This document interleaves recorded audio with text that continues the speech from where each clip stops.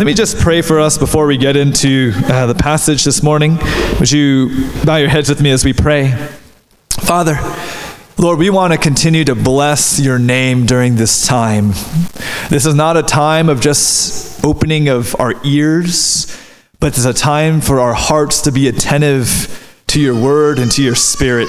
And Father, we ask, Lord, at this time now, you would seize our attention and show us what it means to truly worship you, to truly give you our gratitude and our thanksgiving.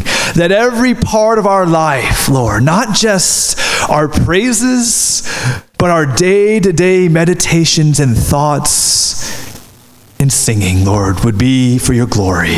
So we ask you to come and work in our hearts this morning. We pray in Jesus' name. Amen. If you have your Bibles, please open up to Numbers chapter 21. Yeah, you can get the lights on for us over there. Numbers chapter 21. And I have a feeling I've probably done this passage sometime in the last few years. I don't remember when, but I thought it appropriate to continue on the theme of gratitude and thanksgiving as we get into the month of November. Last week we talked about the importance of having family table manners when we come together for the Lord's Supper.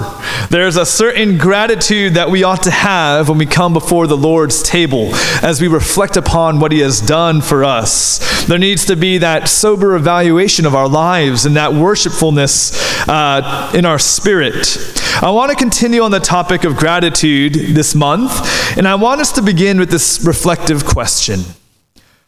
Am I a thankful person? Am I a thankful person? Am I someone that regularly recognizes the reasons that I have to be grateful? And do I respond to those reasons with appreciation and thanksgiving?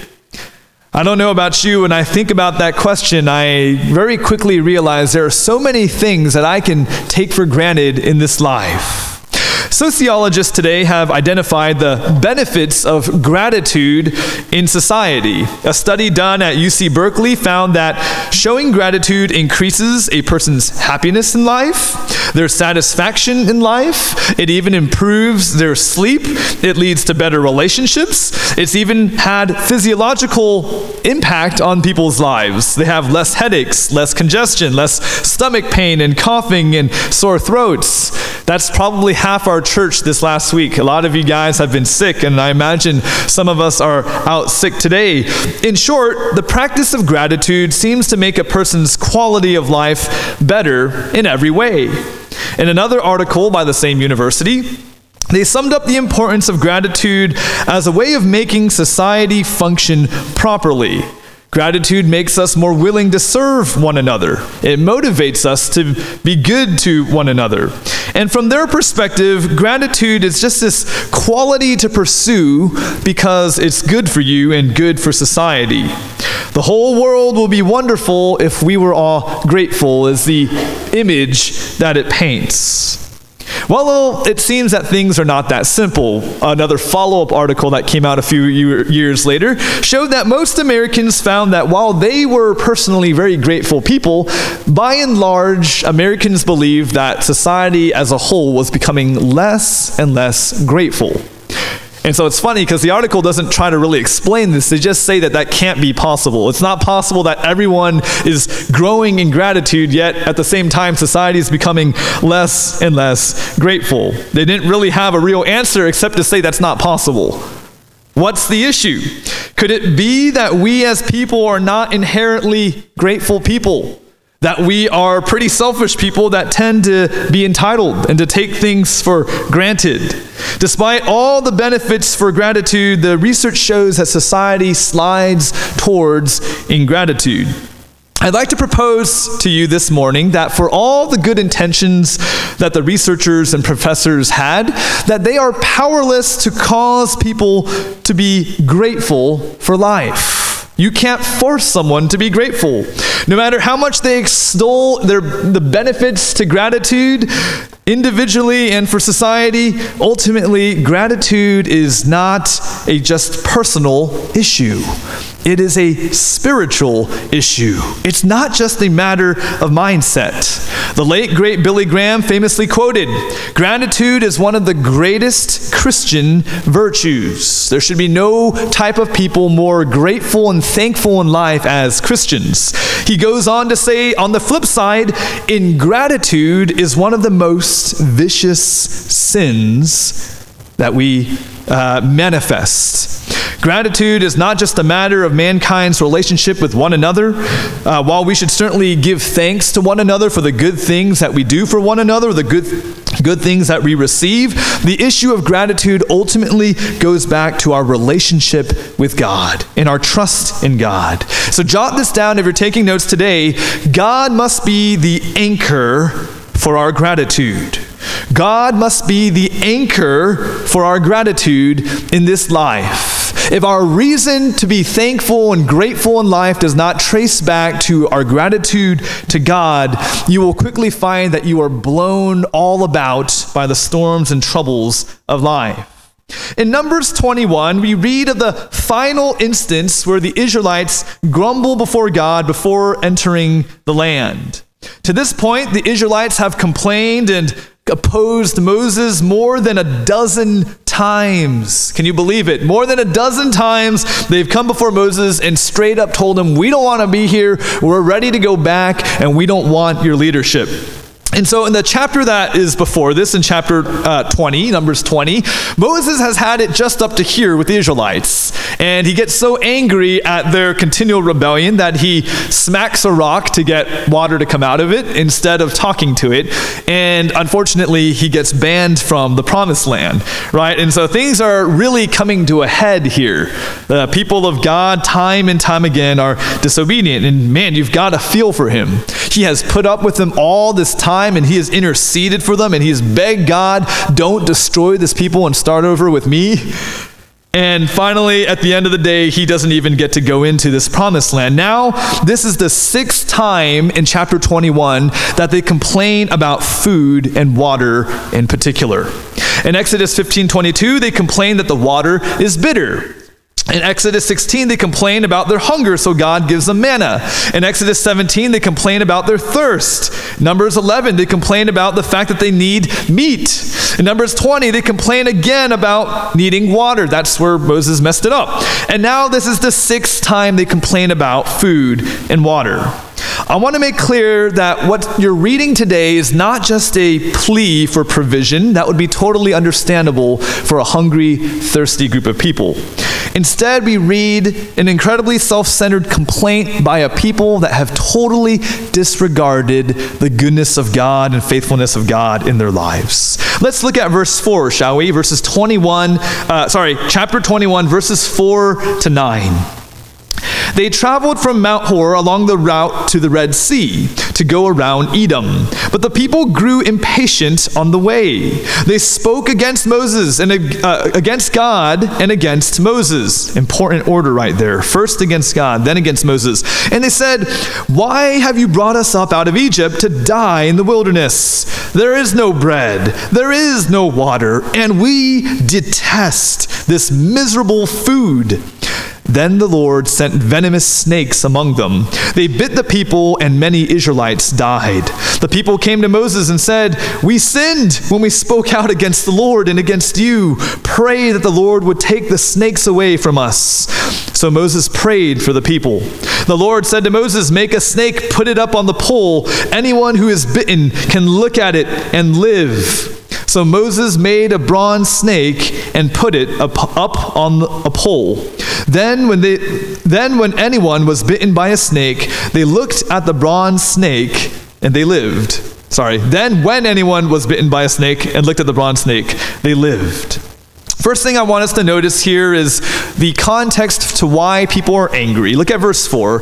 The people are traveling from Mount Hor along the route to the Red Sea to go around Edom. The people wanted to go through Edom initially because it would have been the straightest path, right? The shortest distance between 2 points is always a straight line. But we read in the chapter prior that the Edomites, these are descendants of Esau, said, "No way are you coming through our land. Go find another route." So these people now have to take a really, really long detour to get around. It's not a perfect example, but imagine they shut down 20 and 30, and now you've got to make this huge loop around DFW, right? And the people are so tired of having to wait and to travel, they're getting really frustrated and upset. But all along the way, God is with them. In fact, in the beginning of chapter 21, they go to war with the Canaanites. They got to clear them out of the way to take their detour, and God gives them victory. But even in the midst of the fact that God is at work, the people are frustrated. And once again, for the sixth time, they turn and they complain. Now, you might think to yourself, why does God punish them so severely? Poisonous snakes? That seems like a really strong reaction to people that are just hungry and thirsty. Doesn't this seem like an overreaction? Well, let me put this in context for us. The first thing they say here in verse 5, it says that they spoke against God and against Moses, and they say, "Why have you brought us up out of Egypt to die in the wilderness?" Why have you brought us up out of Egypt to die? God had previously to this shown them some of his greatest demonstrations of power to bring them out of slavery in Egypt. If you look at all the miraculous accounts that you may see in the Old Testament, there's not a single place that shows more successive demonstrations of God's power than the plagues upon Egypt. Right? God pulled out all the stops against the Egyptians. He polluted their water supply and made it blood. He sent all manner of pests. Imagine your house filled with frogs and gnats and flies. In fact, I get some spiders and roaches and I get annoyed enough. Imagine all of those things infesting your house. He strikes them with disease and strikes down their livestock. He causes a blackout over the land of the Egyptians. Now, how frustrated are we when we don't have any light? Imagine it was all dark all the time. That causes depression in some places around the world. He drops hail on them. If you're in Arlington, maybe you got hailed on recently, except this was major hail that destroyed all the crops. And then finally, he even goes so far as to take the life of every firstborn while protecting all this while the Israelites from those plagues. God showed that he would do just about anything to make sure that Pharaoh in his stubbornness did not keep his people captive. God did everything they could have asked to bring them out of that land and to secure their safety. And not only that, to bring them fully out of the land, God even made sure to get rid of the Egyptian army, the global superpower at that time.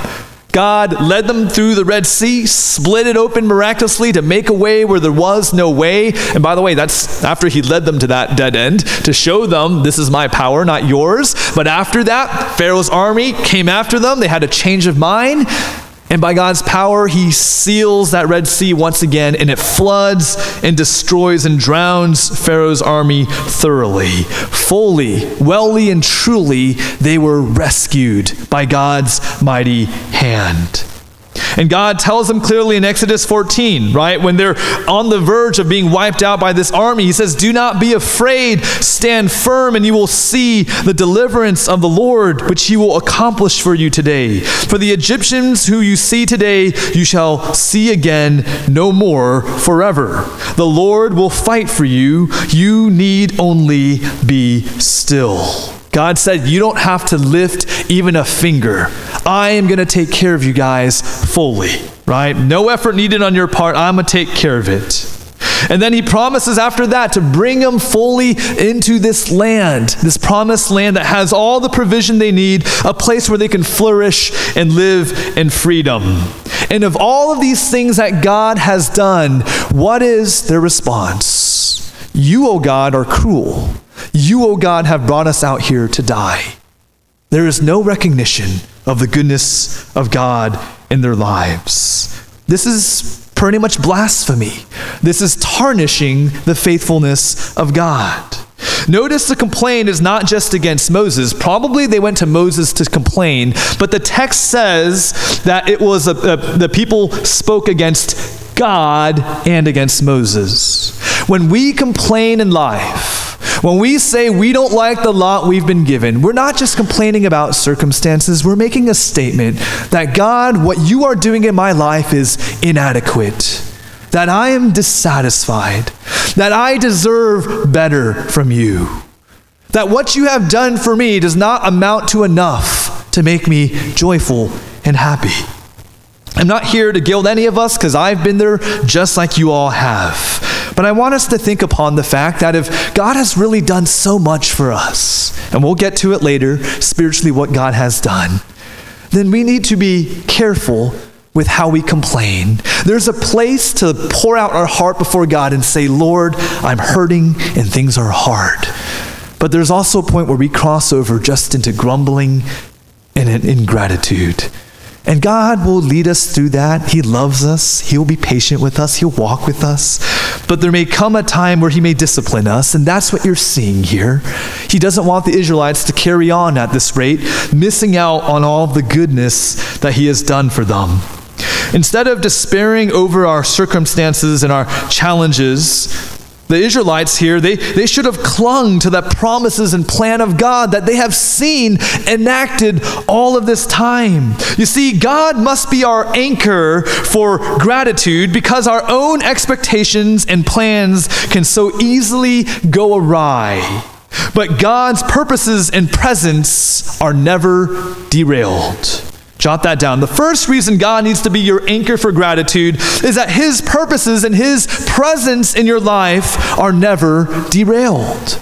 That if you put your gratitude, your thanksgiving just upon the fact that life is working out, things are going your way as you wished it, as you envisioned it, as you hoped for it, then that type of gratitude is going to get blown apart the minute things turn against you. And folks, how many of you all know that life does not go according to plan? None of us imagined that the people that were close to us would get stricken with disease at some time. I didn't imagine that my father-in-law and mother-in-law would have their house flooded 5 feet and destroy everything in their house I think it was like just 3 days ago, right before Mom was supposed to come over to help Virginia and I. Y'all didn't expect maybe that your life's career path would go in the direction that has gone. You didn't expect that at this point maybe you would still be single, I'll put it frankly. Maybe some of you didn't imagine that family life would feel the way that it does. But can I encourage you that God's purpose and presence in your life is steadfast? That he doesn't make mistakes, that even though you feel like you're in the wilderness right now and it's uncomfortable, that God is trustworthy and you can cling to his promises and his character, even though things have not gone the way that you hoped. The one who knows God can still maintain a joyful and thankful heart when things go awry because they know that God is sovereign to bring you to where you need to be in the future. Do you believe that? He is fully able to carry you to where you need to be in 2 years, 3 years, 20 years. That you don't have to feel like you're in a midlife crisis, because there's no crisis when God is in control. You're just on a journey where God is growing you and leading you. Do you believe that? That all the setbacks and all the challenges you experience, that's part of a journey that God is bringing you on like a father or a parent leading a child. And he lets hard things happen, but it's for your good and for your growth and ultimately for his glory. We can lose our gratitude so easily when our own crafted plans fall apart. But would you remember, God's purpose and plan never are derailed. So even when your schedule gets ruined for the week, even when you have to reshuffle your timetable because of someone else's insensitivity, even when you have to wait weeks or months or maybe years for something that you hope for, would you remember that God's timing is faithful, that he is good, that even if your very track of life seems totally redirected, that God is sovereignly leading you as a God who cares for you.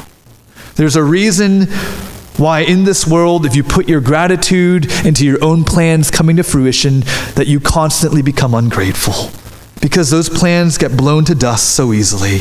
While the world's gratitude in the midst of uncertainty, they can have some of it. They can say, I learned, I grew from that experience. Your gratitude as someone who knows God is on a totally different level. Someone who doesn't know the Lord may go through life and say, I'm kind of glad that I suffered that setback. I learned something from it.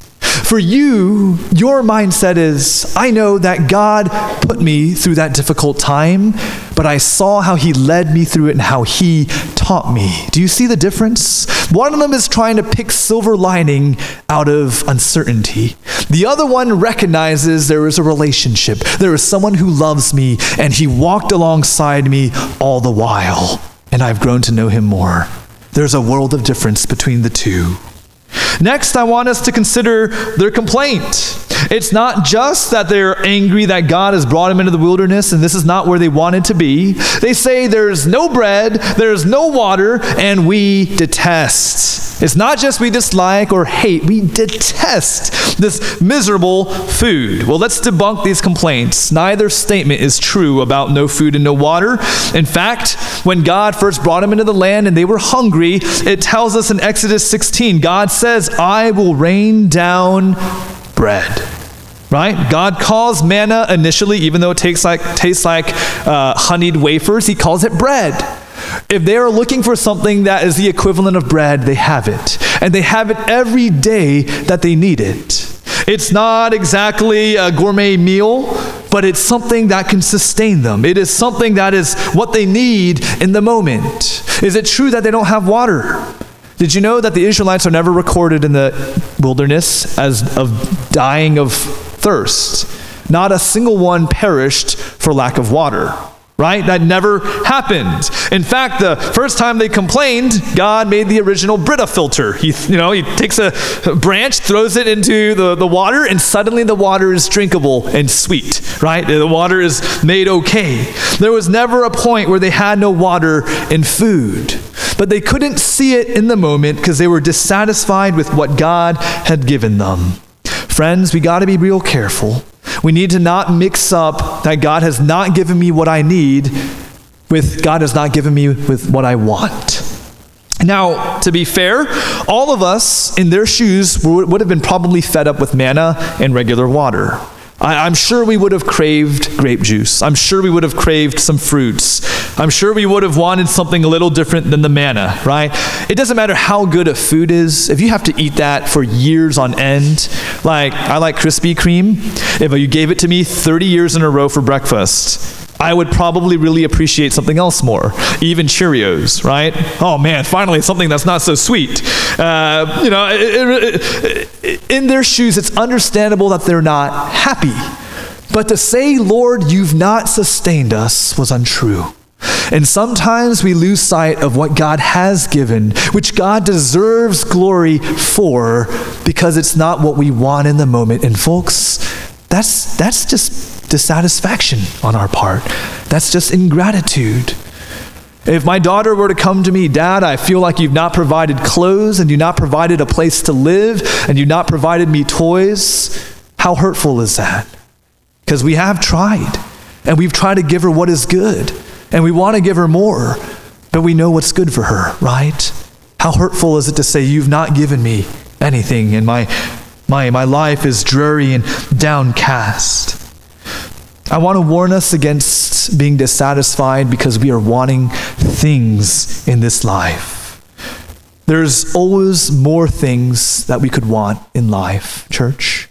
In these coming 2 months, you're going to get bombarded with reminders that there are all these wonderful things out there. Black Friday is coming. All of you who work in retail, you know that it's hard, right? Cyber Monday is coming. You know so many birthdays are coming. If you do some calculation, you understand why, but November is the reason. There'll be lots of birthdays in November. If we have Christmas coming up, we have New Year's coming up. And rather than finding our joy in Thanksgiving and gratitude because there's a lot of things I can enjoy and experience, or even enjoy in giving things to people, would you remember that our gratitude is not hinged, our Thanksgiving should not be hinged to what the world can provide. There was a king named Solomon who tried this. He tried every type of pursuit in life. And if you've read about his story, it's a tragedy because he achieves the zenith of success.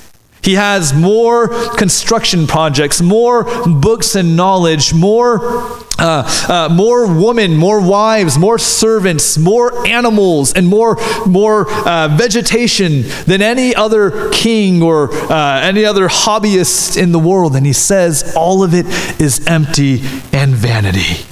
Folks, gratitude cannot hinge on material things in life. I know that many of you're thinking, okay, we know this, we know that in America, it's not about materialism, but I want us to really remember that in this life where it's easy to put our enjoyment, to derive our enjoyment and gratitude out of things, that we need to remember to run to the one who is eternal, to the one who truly satisfies. To remember that this world and all of the things that the world has offered to us in the 21st century has not made us a more grateful world.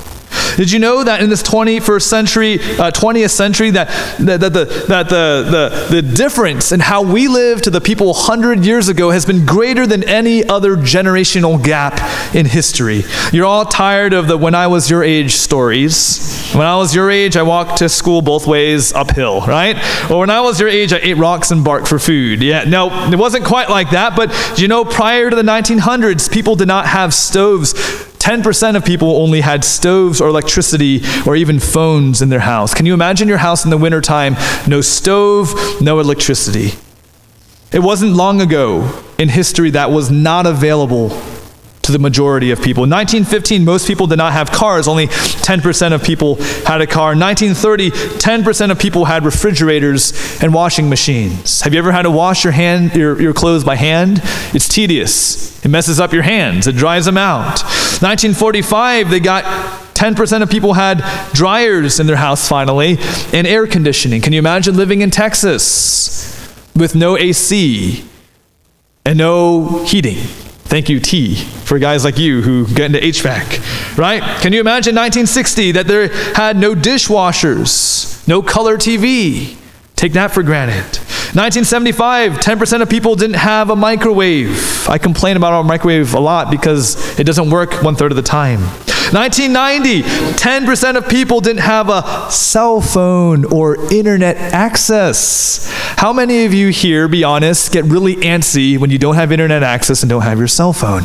That's most of us here. I say all these things to help us realize, whether we realize it or not, a lot of times we do hitch or hinge our gratitude and our mood and our thanksgiving and our worship to God on having things, whether or not you do it intentionally or not.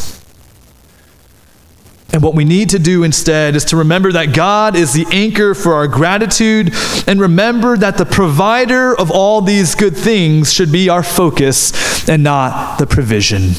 Anytime you enjoy something good in this life that God has provided for you, remember to give glory to the one who gave it. Not for the thing itself, not for the enjoyment itself, but give the glory and praise to God. Perhaps the biggest evidence that this world will never make us fully satisfied is Adam and Eve. The fact that they had every single need provided for them in life, and even still the one thing they could not have, they went after. Folks, don't love the provision more than the provider. Let God be the anchor for your gratitude. When you see a beautiful scene, and when you're enjoying your cushy, warm car in the winter, when you're enjoying provision and abundance of food, make sure you give real thanksgiving and gratitude to God. Let your thanksgiving before your meal be more than just a ritual that you do, but lead people into worship in that moment. And so often when we don't give proper gratitude, we get disciplined by God, and sometimes He takes it away, what those things are, and sometimes He denies us, or other times He slaps us on the wrist like He did here with the Israelites. Okay, it was a little bit more than a slap on the wrist. They got bit on the wrist, but we see that these snakes come, they start biting the Israelites in verse 6. Some people even die. Yeah, it seems heavy, but to disregard all of God's goodness is not a small thing. You know, last week I talked about disregarding the Lord's Supper and taking God, sinning against the body and the blood. On a smaller level, you can do that day to day. by neglecting to worship God and neglecting to thank God for all that he has done and living in a way where we are just dissatisfied with what he has provided. I'm not saying that there aren't times where we truly are down and weary in life, but our countenance ought to reflect the King that we serve, folks. That ought to be the way. And so we see here that there's this crisis that emerges. The snakes break out in the camp, and the people turn back to God. Right? They recognize that they have offended God, that they have gone and really messed things up with the Lord. And they are, at this point, desperate. They turn to God, they turn to Moses and say, we have sinned against you, we have spoken against the Lord and against you. Pray that the Lord will take away the snakes away from us. I don't think we're going to get back to a place of gratitude unless we come to a place of repentance at some point and say, Lord, I really have taken you for granted. I need to come before the Lord and recognize, Lord, I really have enjoyed your blessing without worshiping you the way that you are due. That I need to change my mindset and my outlook when I have friends, when I have provision, when I have health. That these are all things that ought to lead to my rejoicing. That I ought to bless the Lord, O my soul, and all that is within me, and have more than 10,000 reasons to be worshiping and praising your name. All these things should be true. And as we look at this outbreak of disease amongst the people, we see one of the clearest allusions to the gospel message in the Old Testament. God instructs Moses, after the people repent, to take a snake and put it up on a pole so that anyone who's bitten can look at it. And so Moses makes a bronze snake and puts it on the pole so that anyone who was bitten by that snake might look upon that bronze serpent and be saved. God's plan of rescue for them did not have to do with them making an acceptable sacrifice. It did not mean them having to make amends to Moses. It wasn't about them applying some medicine or some type of antidote to themselves to save themselves. What it required was a humble trust that though they were wicked sinners, God somehow in his grace has made a way that did not involve their own efforts. I want you to think about this. You're dying from a snake bite, and the people to your right and left are falling dead around you. You have probably but a few seconds or minutes to try to save your life, and you are told this outrageous way of survival. There's this bronze statue set up over there, this bronze serpent. Go over there and look at it and look upon it with faith that God is merciful and God is able to atone for your wickedness and your ingratitude, and you will be saved. Would you do it? Or would you try to run for help? Would you try to find someone that's less affected? Would you try to find a way to save yourself? No doubt it was an action that took faith. More than that, it was an action that took humility.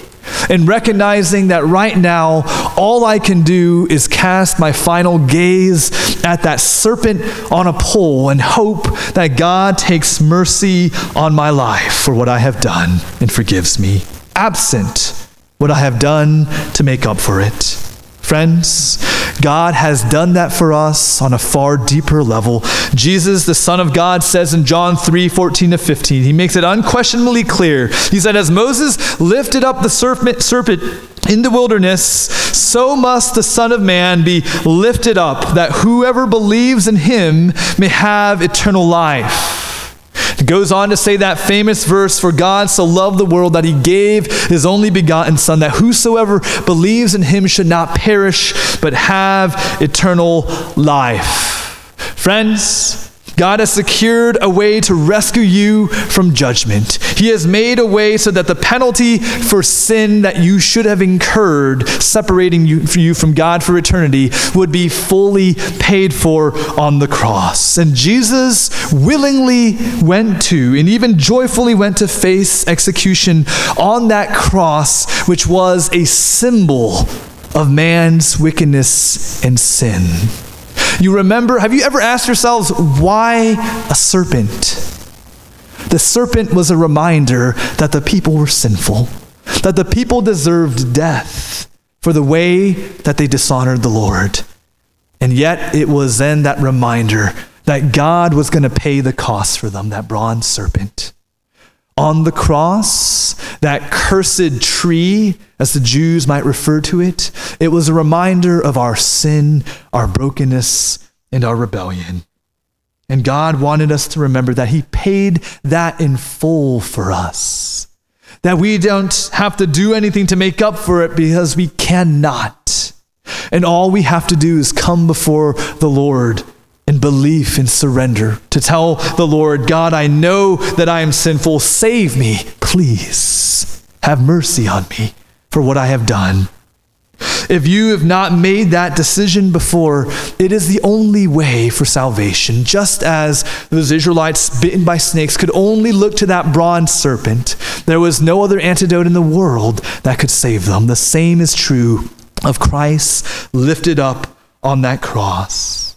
And this brings me to my most important point for today. God must be the anchor for our gratitude because he himself is our greatest gift in this life.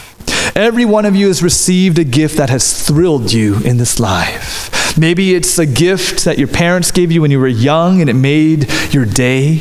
Maybe it was a gift of your loved one that you have in your life, or your child, and you're so grateful for them. But the truth is, all of us know that these gifts at some point lose their luster. They become something that we're less than thrilled about, and sometimes even annoyed about. Or sometimes we just don't think about it anymore. But God has given you such a gift in himself that as day to day, as you walk with him, as you worship him, as you come before him and experience his mercy and grace, that this gift only becomes richer each day in your life. The reason God has to be the anchor for our gratitude is that he is the only one that can continually make you thankful in this life. Your spouse can't do it. Your career can't do it. Your pursuits and hobbies and enjoyments in this life will never do it. Your security and bank account and retirement will not do it. God alone can give you reason to rejoice every day. And here's the question for us, folks. Do we find our gratitude in what God has done for us?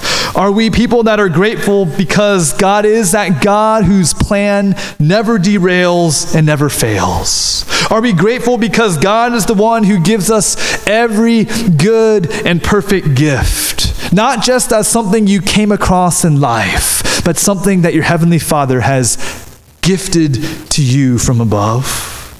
Do you worship him because he has paid all of our debts through Jesus Christ? To sum it up, is he your anchor for gratitude in this life? The UC Berkeley studies conclude with this observation. In general, women are more grateful than men. Not sure why that is, but I believe it. I think women are more in touch, more with their emotions, more reflective about their lives. Guys, I think you would probably concede that maybe overall women are typically more likely to say thank you or I appreciate you, to show gratitude. I believe it. The studies show that people in their ages of 18 to 24 are less grateful than other ages. That's not to knock on you guys at all, but maybe you guys are still figuring out life. Maybe you're not in the family stage of life where you have to show some gratitude to spouse lest you get into trouble, or you're not in the workplace where you need to keep your coworkers encouraged. That's all right. They say married people are more grateful than unmarried. I think that has to do with what I just said, that you need to give a lot of affirmation in marriage. But folks, I'm here to tell you today that your gratitude in life does not hinge upon your demographic. It hinges upon your relationship with the living, loving God. And if you're finding that you're ungrateful and you're finding that you're dissatisfied and you're miserable in life, can I just urge you, come back to the one who loves you. Take time to reflect on every good and perfect gift he's given to you in life. Even small things that maybe this world says, that's just life. We expect to make 5-figure paychecks, and we expect to be able to get through school. We expect to have daily necessities. Folks, that's not true, by the way. That's a lie.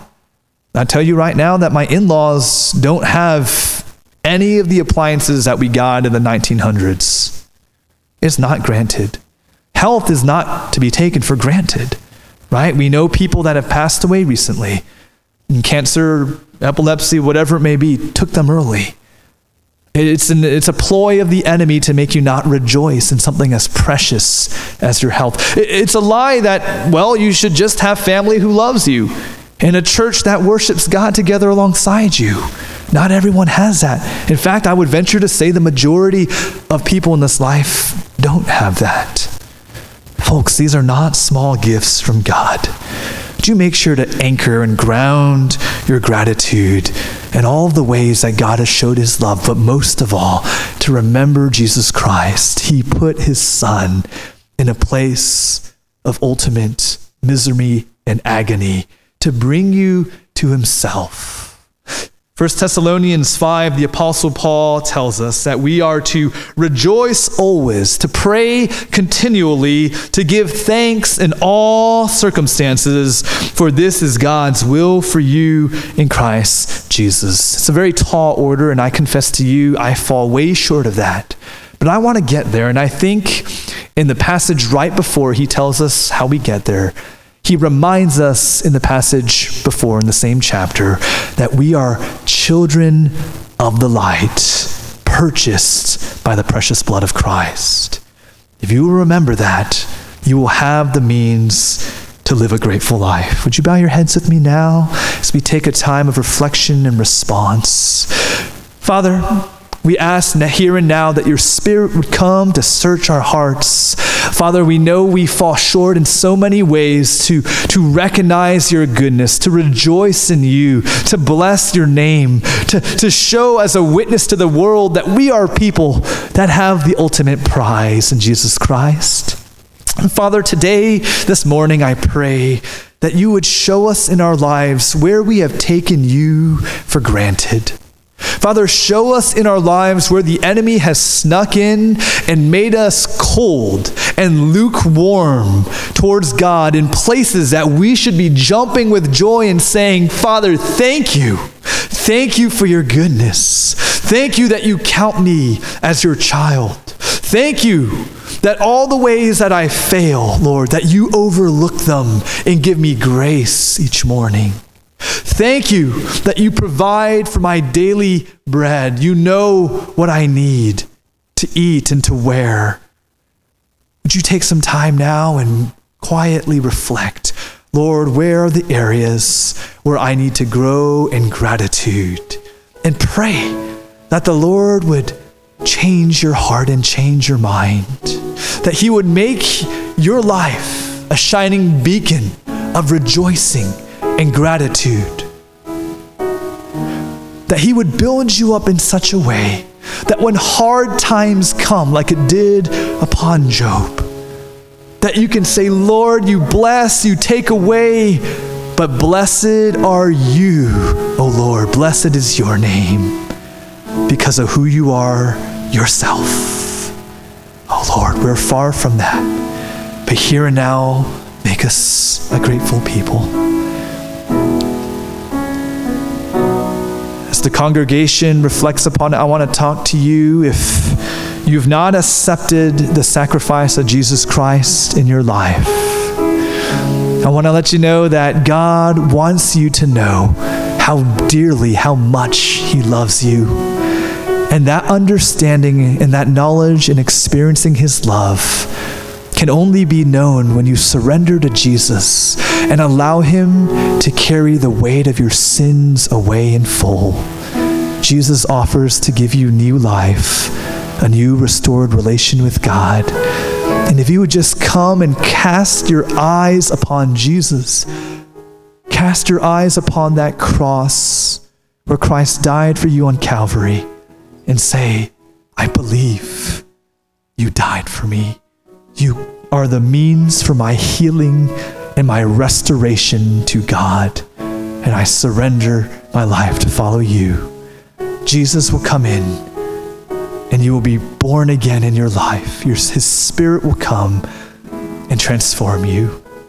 I want to invite you, if you've not done that, if you want to make that decision here today, if you're not sure where I'm going to be when this life ends, and I don't think I have that joy in my life, but I want it, I want to encourage you to respond here and now.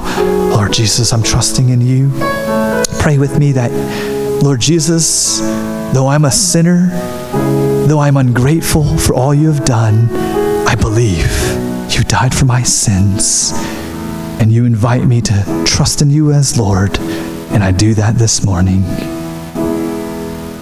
If you have done that, he will come and live in you, and you will abide in him. For the rest of you, would you continue now just for a time? Ask the Lord to show you where you ought to rejoice this week. Spirit of God, prompt the hearts of your sons or daughters, your children. Show them where they ought to exercise this joy, and let them leave this place with a new song in their hearts. Take this time now to respond.